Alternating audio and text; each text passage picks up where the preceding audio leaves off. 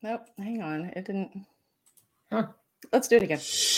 Welcome to Dead Folks Tales, a New Orleans-centric podcast exploring Southern Gothic stories, history, and hauntings. With your host, paranormal and fantasy author, Nola Nash. Find out more at nolanash.com. Now, let's talk about dead people. There we go. Now we got the magic go live button to go. Sometimes it just decides it's not going to do that. Welcome to the show, everybody. I am super excited to have Heather Graham on this show. Make sure that you are tuning in, commenting, share this with anybody that you know that loves her books. And there are so many books to love. And we're going to talk specifically today, since this is Dead Folks Tales, and we're talking about New Orleans themed things. We're going to talk about her New Orleans themed books, but there's so much more to know about Heather Graham. So Heather, thank you so much for joining me today. It is truly a thrill to finally get to meet with you and to chat with you. Tell the folks a little bit about you, about your work, how you take your coffee, whatever. Coffee, no, definitely no sugar. I grew up in the South with tons of very sweet tea, and realized at a young age that you must drink your tea and coffee without sugar or you will roll around the street. So, yeah. Well, my mom was born in Ireland, so that definitely made tea a big staple in the house. So, let me see. I have 5 kids. I find my kids, my grandkids, my family are like, I adore them. And you and I were just chatting about the fact that I've got them in various different states. And so I miss them, 3 of them. I'm lucky enough to have 2 home, but I miss the 3 very much, and my grandchildren. Let me see what else. I majored in theater arts. I worked in dinner theater, and I you know what's funny here? I honestly don't know the title anymore. I was in the world's worst kung fu movie known to man. I did. That's a claim to fame right there. Yeah, we made some good money on it because every time the hero did a flip, he lost his toupee. So they, had to keep us all on set. So we actually made some pretty good money because of that.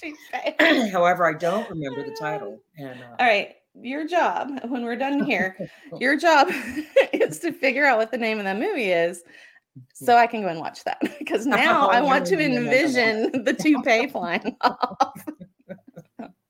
Because that's just hilarious. No. I'm hoping before anybody saved any of that, Yeah. Trust me. I'm grateful that I was young in the, pre-social media age. So many reasons why that's a good thing. Oh, yes. Oh my goodness. So I loved, and to this day, I adore theater. Oh, and at all our conventions, we usually put on like a mystery dinner theater, and people can win Amazon gift cards and things like that. That's fun. Who did it. So it will always be a love of mine. I'd love to go any city. I go to the live shows that I can. And, once you love it, you love it. I was a theater kid. I was raised in community theater, and I didn't major in it. I majored in English and history, go figure with what I write, but I was always involved in theater. And then later on, as a teacher, I was co-directing our school plays and musicals. That's and living fun. Vicariously through our students. Yeah. But you're exactly right. I mean, it gets you, and it doesn't let you go. Oh yeah. But I mean, it's wonderful because you can always find it. Mm-hmm. There is, we have some great theaters down here. So definitely it's something that you get to keep up, but we also, we have something. I am the slush pile, and slush pile came from a manuscript that's not asked for goes on the slush pile. But we're also considered. We are called the slush pile players. Depending, Charlene Harris has been a slush pile player, and we get all kinds of people involved in doing things. Daniel Palmer, and we have the slush pile band, and David Morrell, who wrote the Rocky series. Has been in the band. Yeah, it is so much fun. I see Daniel Palmer got great harmonica, great guitar, great everything. It's amazing how many authors came from theater, which is a theater or music background, which is fun for me because also a lot of my friends, I feel like I'm asking them a lot more questions because they're with law enforcement, they're with forensic departments, and it's like, actually, you all know something really useful. So, but then let's say when I had 5 kids, that's when I started writing because it was very expensive to go to work. I was not that, nobody found me on on an ice cream stool or anything. So no, I wasn't making enough money. And I started writing, and I always loved books. And I think of all the people I know, the people who are writing successfully, they started off by loving books. And to this day, people will say, "Oh no, you can't mean that. They're your competition," and they're not. I never feel that way. The books that I'm going to read because I don't want to read my own. Good point. No, it's the most wonderful to me. I think one of the luckiest things about it is it's just one of the most wonderful groups of people because we all do want to help each other. And when someone says it's competition, it's like I'm pretty prolific, but I can't write 800 to 1,000 books a month, and that's what's published. So no, I want to help people if I can. Absolutely, and everyone's story is different. I never feel like I'm competing with other authors, and I feel like they are some of the most genuine and generous people out there. I love the author community. I really, really, truly do. Speaking of authors, we've got a wonderful author who's joined us. Laurie's here, and Laurie agrees. It's never competition. There's always room for more to soar and succeed. Absolutely. And that's something that I have always felt about the author community, that we just cheer each other on so much. And now I don't know if it's only fiction because, again, I didn't major in anything that I don't know about nonfiction writers, but I do know about my fiction people. We're good people. I belong to horror writers. I belong to mystery writers, romance writers, international thriller writers, and I love all of them. They're wonderful organizations. I love the people I've met through them. And then, there's the other thing too, I think that's fun is like, who else? Your family can be great. But it's like, who do you complain to about a cover? Who would understand? Yeah. So. You need that. You need to be able to vent to people who are going to understand. Because what do people assume that, from writers? As soon as we launch a book, we're going to quit our jobs, buy our private jet, and, we're off to, the Amalfi Coast.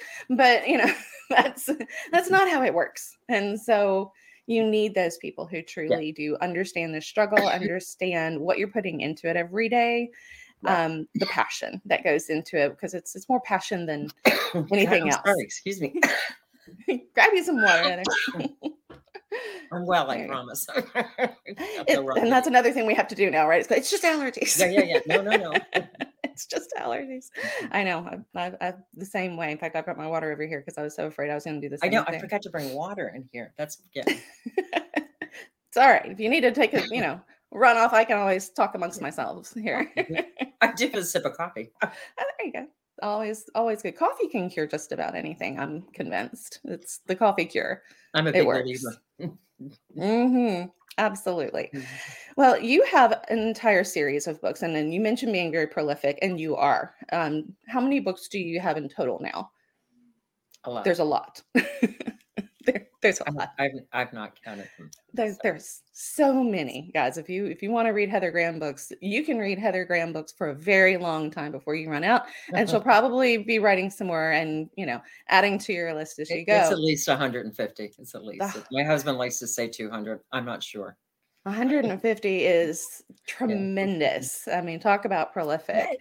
Well, but now I did start a while back. So, just to be fair, this was not this year. No, it's definitely a while ago. Okay, it was a while ago. But I'm very, very grateful. I got to grow up reading. Like I said, my mother was born in Dublin. We were talking before, and when they came to the United States, she had like this stack of books, like amazing books. Wow. So I fell in love with history. And then my dad was in the Navy. He had all of these things on seafaring and, just the whole bit. And they were wonderfully encouraging. You were never like, oh, don't read that. That's not, whatever you wanted to read, they were encouraging. So I think that I just think that's the thing. Most of us who wind up writing fiction loved books. And, to this day, it's the same thing. And I think partially another reason too, that I've managed to stay calm many times with 5 kids, when you're in that line, when you have to pick your kids up and you're car rider sitting in a parked car, I always had a book with me. So I would still be a cheerful parent. That's a good thing. When a difficult thing to accomplish. Yeah. And your appointment's at 3:00 and he doesn't see you until 4:30 or 5. If you have a book, you're probably going to survive. You're in good shape. That's right. I'm not going if I can't take my book. Like that's sort of how it goes. And, lately, we have more choices of, whether we go or not, and more time to read or not. So it's kind of, I like the world that we're in now where we can say it's a telemedicine appointment, but I've set aside an hour because I'm used to traveling there and back. So I got 30 minutes to read and then I'm going to log on and I got 30 minutes after, I like the doctor's appointments that kind of, you sit in the waiting room. They're a little bit behind. No problem. Read another chapter. It's fine. Yep, and then they move you into the little room and you get to read some more. Oh, when mine were little though, I mean, I always had a book stashed in the car. I had one in the kitchen. And somebody would say, how can you read different books at the same time? I could. I don't know. I used to do that. I didn't, you picked up right where you were. But I did that more when I was younger. I don't know that I can do it as much now. I think I get a little too scatterbrained now. I try it as much now, but now I'm definitely not sitting in line waiting to pick somebody up. So maybe that's it. We just don't have the reason to do it anymore. Yeah. Our kids are too old for that. Still usually have one stuffed in a car somewhere, because you never do know what's going to happen. But because of them, I think one of the things I'm super grateful for is, like I said, I belong to everything. I have covered my bases, but I love everything. So I've written a vampire series. I've written, and one of my favorite things I did was called Cafferty and Quinn, which takes place in New Orleans and it's about a curio shop where the young woman who is going to wind up owning it had no idea what her father really did until he passed away. And then she got to find out what was really in the basement. So that's I love things series. Like that. Yeah. So I've done historical, I love history. So I try to make sure you're writing fiction, but I try to make sure all the history in it is good. Thank you for saying that too, because that has been my mantra all along. Every book that I write has got fiction. If it's not set historically, it has elements of fiction, but there's something that requires the history to be correct. And I've always said, I don't want my readers to be distracted by inaccuracies in the history. So the history is right first, and then the fiction's kind of woven in. So I love that. Thank you for supporting that, because that has always been my thing. Pet peeve, and they do it in the movies now and then. What? No witches were burned in the colonies. We hanged people. We hung them. Yes. They were hung. Nobody burned witches. On a TV show recently, and it's like, no, you lost me. The minute you did that, you lost me. Yeah, and you would think that they would know, that the fans of that genre would know that. I mean, one would think. But I think this was some type of horror movie where somebody who'd been burned to death at the stake had cursed him and was coming back, so it was contemporary, but it's still like, it just drives me crazy. There's one other that drives me crazy is in one of our truly heroic Seminole Indians was a man named Osceola, and he was taken under a flag of truce. And he wound up in a hospital because he was very, very ill. And the doctor who was treating him befriended him and really cared about him. So this part I didn't really figure out. I shouldn't say we, whatever back then, he was not executed. He died of natural causes. but the doctor did take his head to study. Okay, I really don't understand that. What? And then they did a couple of other things I really don't understand. Like if his children were bad, he would put the head on the bedpost to scare them. The doctor would? Yeah. So, and then when he passed away, he left the head to his son-in-law because he thought maybe he would want to do the same thing. Apparently the son-in-law didn't. But anyway, there was a fire and the head was lost. Oh. And one of the problems with that is that many people have tried to figure out his exact ethnicity, because Osceola was probably African-American, white, whatever that is, and Native American. But they could never, really put everything totally together. And they said, oh, if they'd only had his head, they could have. But you'll hear people talk about how he was executed. And it's like, no, he wasn't executed. He died of natural causes. So that kind of thing just, I don't know. But what a story. I mean, and in this case, the true story is, and often in history, the true story is better. Bizarre. Yes. The true story is really weird. And so it makes an even better story. I always that irritates me when people try to take history that's already really interesting and then turn it into something that's not even as good. Weird things with it, like why? It's already crazy. You don't need to do anything to it. And it's even crazier because that crazy thing is true. You know, I mean, there's something about that, the fact that happened, that someone did that and that it's true. That makes things creepier to me, even. Yes. And I think that's why I like using those kind of bizarre stories from history. The things that really happened. Yeah. You can't, there would be no way in 1,000 years I could ever write something that's more bizarre than a lot of the truths that we discover, when we're doing research. So I love throwing those little gems in too. They're fun to find. And you get so excited about it. And you may be the only one that notices some of these little things, There are a lot of those in my books. And I'm just like, oh, that's an exciting detail. I know. I always feel like nobody's going to notice that.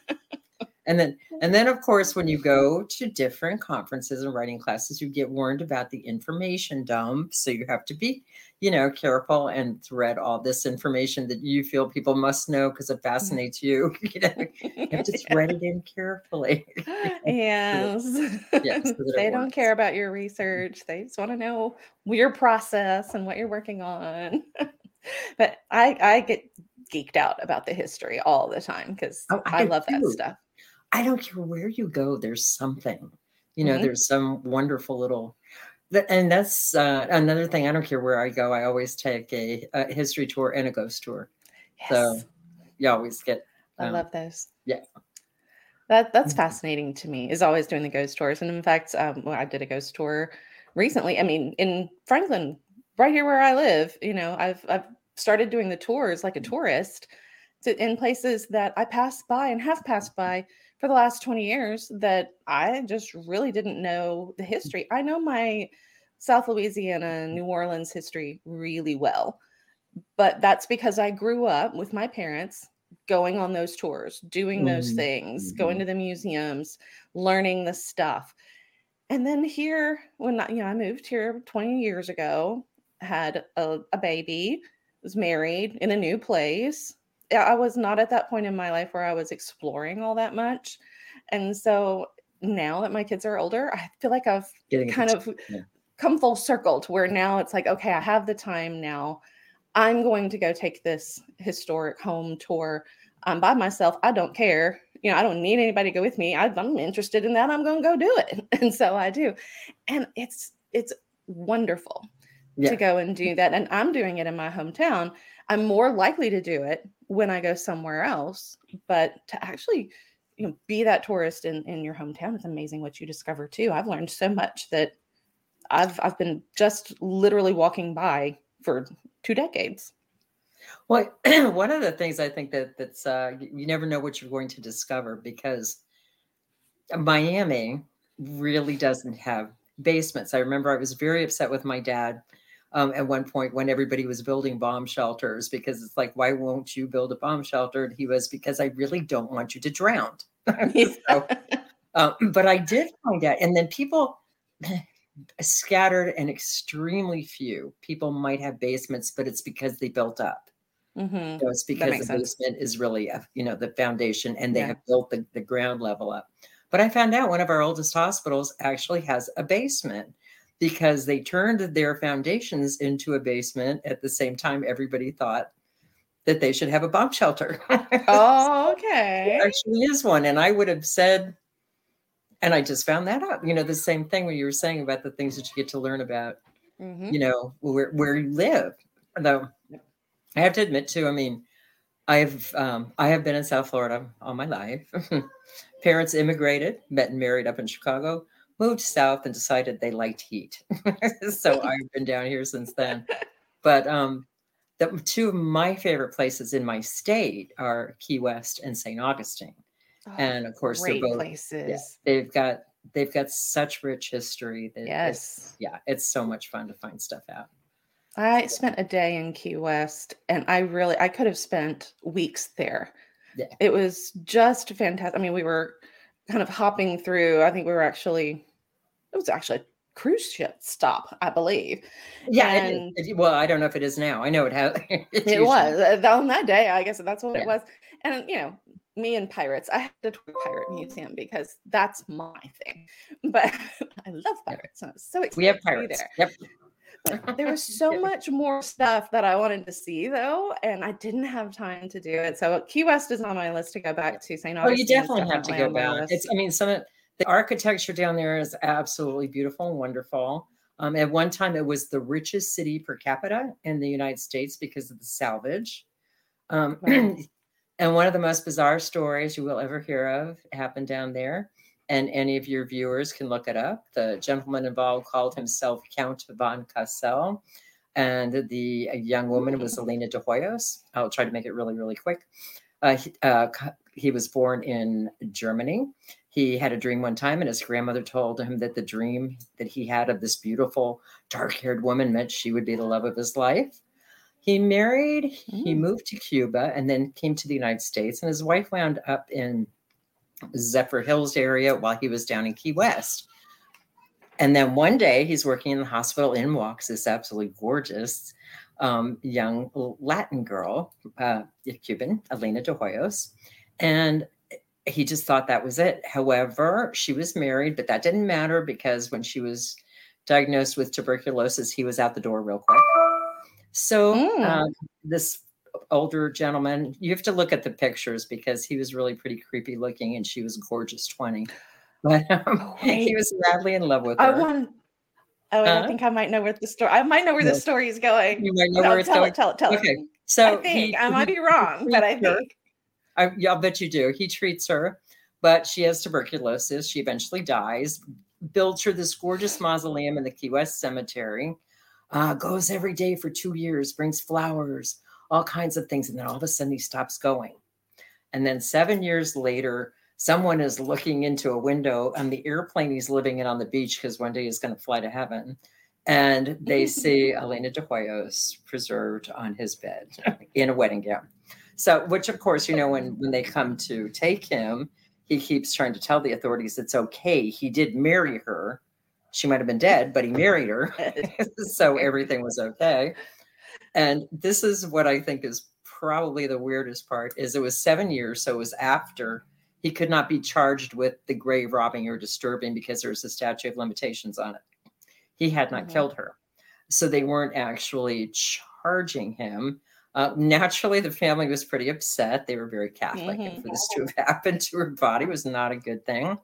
There were rumors, too, that, and he asked to keep her for a few days. And during those few days, he created this effigy of her. And one of the stories goes that, he gave the effigy to the medical examiner and kept the real body. Kept her.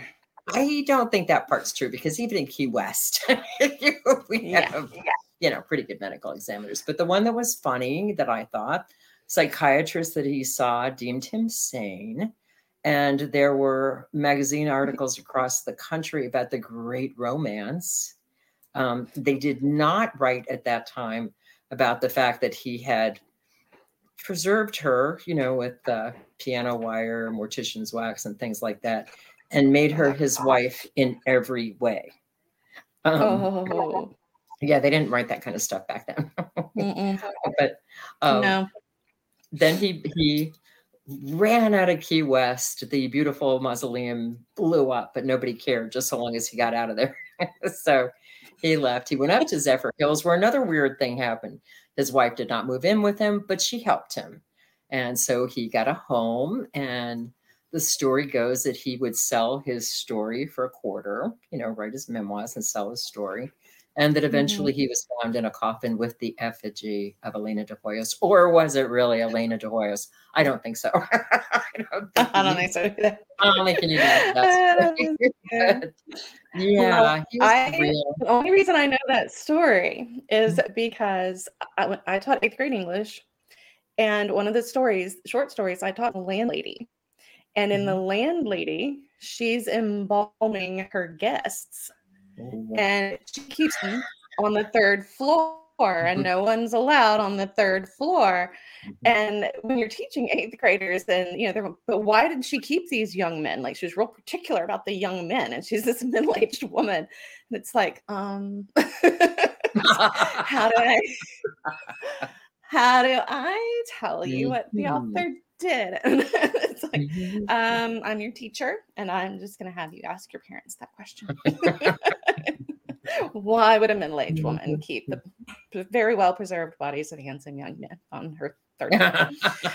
So we were drawing parallels between that story, and there's there was a guy, I don't know if he's in the Ukraine, somewhere in Eastern Europe, that he made dolls out of dead bodies and kept them all over his house. And so all these preserving of these bodies. So we had several of these stories that we were comparing, because they were going, people don't do that. Like, this is so far-fetched. Like, what was Roald Dahl thinking? This is, first of all, Roald Dahl wrote that story, The Landlady. Charlie and the Chocolate Factory and The Landlady don't really seem to go together, but great story, great writing, cliffhanger. Oh, love it. But they were like, no, real people don't do this. Like, that's just so far-fetched. Like, really? No. And so I'd forgotten the man's name. I'd forgotten their names. So once you started getting into it, I was like, I'm blanking on his real name right now, which I can't believe. Carl. Oh God, I can't. But if anybody wants to see more about it, if you look up Count von Cosel, C-O-S-E-L, or Elena, E-L-E-N-A de Hoyos, H-O-Y-O-S. It's truly bizarre reading, but this one's really tragic, a more recent one. Right at the year after Katrina, a young man who was, lived in New Orleans, lived in the French Quarter, had lots of friends there, was known to be just a super nice guy. Along with his girlfriend, who was a super nice, young girl. You know this one too. I know this one. Tell this one. Okay, you're a better storyteller than me. Tell this one. He was horrible, he was sad, but dead. He jumped off the roof of the Omni Hotel, and when the police went into his pocket, they found his suicide note, which sent them to his apartment to find his girlfriend, and he had choked her to death. And then spent about a week with the body, cut off her head. The police found it in a pot on the stove, found her torso in the refrigerator, and various pieces about. And no one could figure out what caused this man, to do this. Now, a lot of people believed that the ghosts of New Orleans went crazy after the storm and were possessing people. I don't. He'd been in Iraq, and then they stayed there during the storm. So I have more of a tendency to believe the doctors who are talking about PTSD, that this fellow finally just, cracked under all that he had seen and been through. So, but I still find it. I'm trying to figure out why her head was in a pot on the stove. I'm like, why? What? I mean, he hit that story. It is truly tragic, and they will tell you. They tell you that story on some of the tours and things as well, and it is really, really tragic what happened, because they were well known. Both of them were very well known. Well known, friendly. People liked them. They tended to be really good to other people. So just the whole thing is. Really strange. Really strange. And the PTSD and staying in New Orleans for Katrina is the one thing that seems to make sense. And what a tragic it makes thing. Sense to me. Yeah, definitely makes sense to me, which is funny because New Orleans and Key West remind me of each other in a bizarre way. They do. I can see that. I'm a diver, but I have not been compelled to dive in the Mississippi. So, like, please don't. That might be the last time we see you. Key West has the water, which New Orleans doesn't. But it's funny because they both have fabulous music, that you can find everywhere. They have absolutely fascinating history and incredible architecture. They both had bodies once floated down Duval Street, bodies once floated down Bourbon Street. From the storm history that you have. And they have the Key West Cemetery actually has a lot of built up tombs. You would need not the same style, of course. From everything that I have read and been told too, like the cemeteries are cities of the dead in New Orleans because of the water table, but also because the Spanish were in control of the city at the time that St. Louis number 1 came into being, when they started moving the bodies out of the French Quarter, into new things. And that was the Spanish style of building at the time. So that's makes sense. They just, like I said, Key West has Duval and New Orleans has Bourbon. And they're fascinating cities. They really are. Wonderful, fascinating cities. I do hope to spend some more time in Key West because of that. And it is one of those cities that just pulls you in. It is beautiful. It is historical. It is friendly. There's great food. And I mean, there's so many great reasons to go to Key West. And I do hope to get back down there. And I always figured the Keys are your reward for living in South Florida. I can actually I can go with that. That makes perfect sense to me. Makes perfect sense. Now, your series that is set in New Orleans, tell everyone the title of that. The series is not all set in New Orleans. They're called the Crew, Krewe, of Hunters because they were founded in New Orleans. Actually, this last year, all the books, there's 3 that come out each year. And this last year, all of them take place in New Orleans with, various things. I can't remember my titles, of course. The last one's The Unknown. And then I think there's The Unforgiven.